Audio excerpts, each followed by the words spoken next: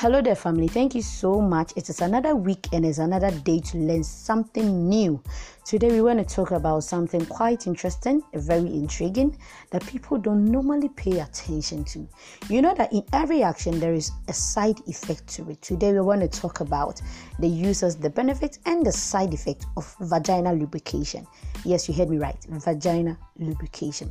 Now, what is vaginal lubrication? It is basically the process whereby people apply lubricant to their vagina during sexual activity. That is when they feel that they are dry.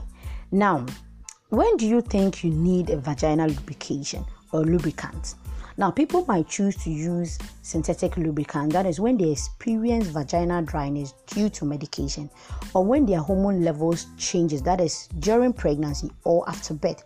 Now, during these stages, people normally experience temporal vaginal dryness. Yes, so the third one is when you're at your menopausal stage, you can also experience vaginal dryness. Now, we want to find out the types of lubricants that people normally get addicted to. That is the artificial lubricant. Now, the first one is the vaginal lubricant. The second one is vaginal moisturizers. And the third one is estrogen creams. Now, with all that I have mentioned above, you can bear with me that there's always a risk and a side effect to every action that we take.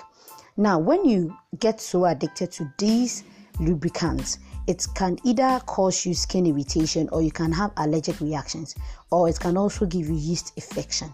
It can also interfere with your fertility issue too.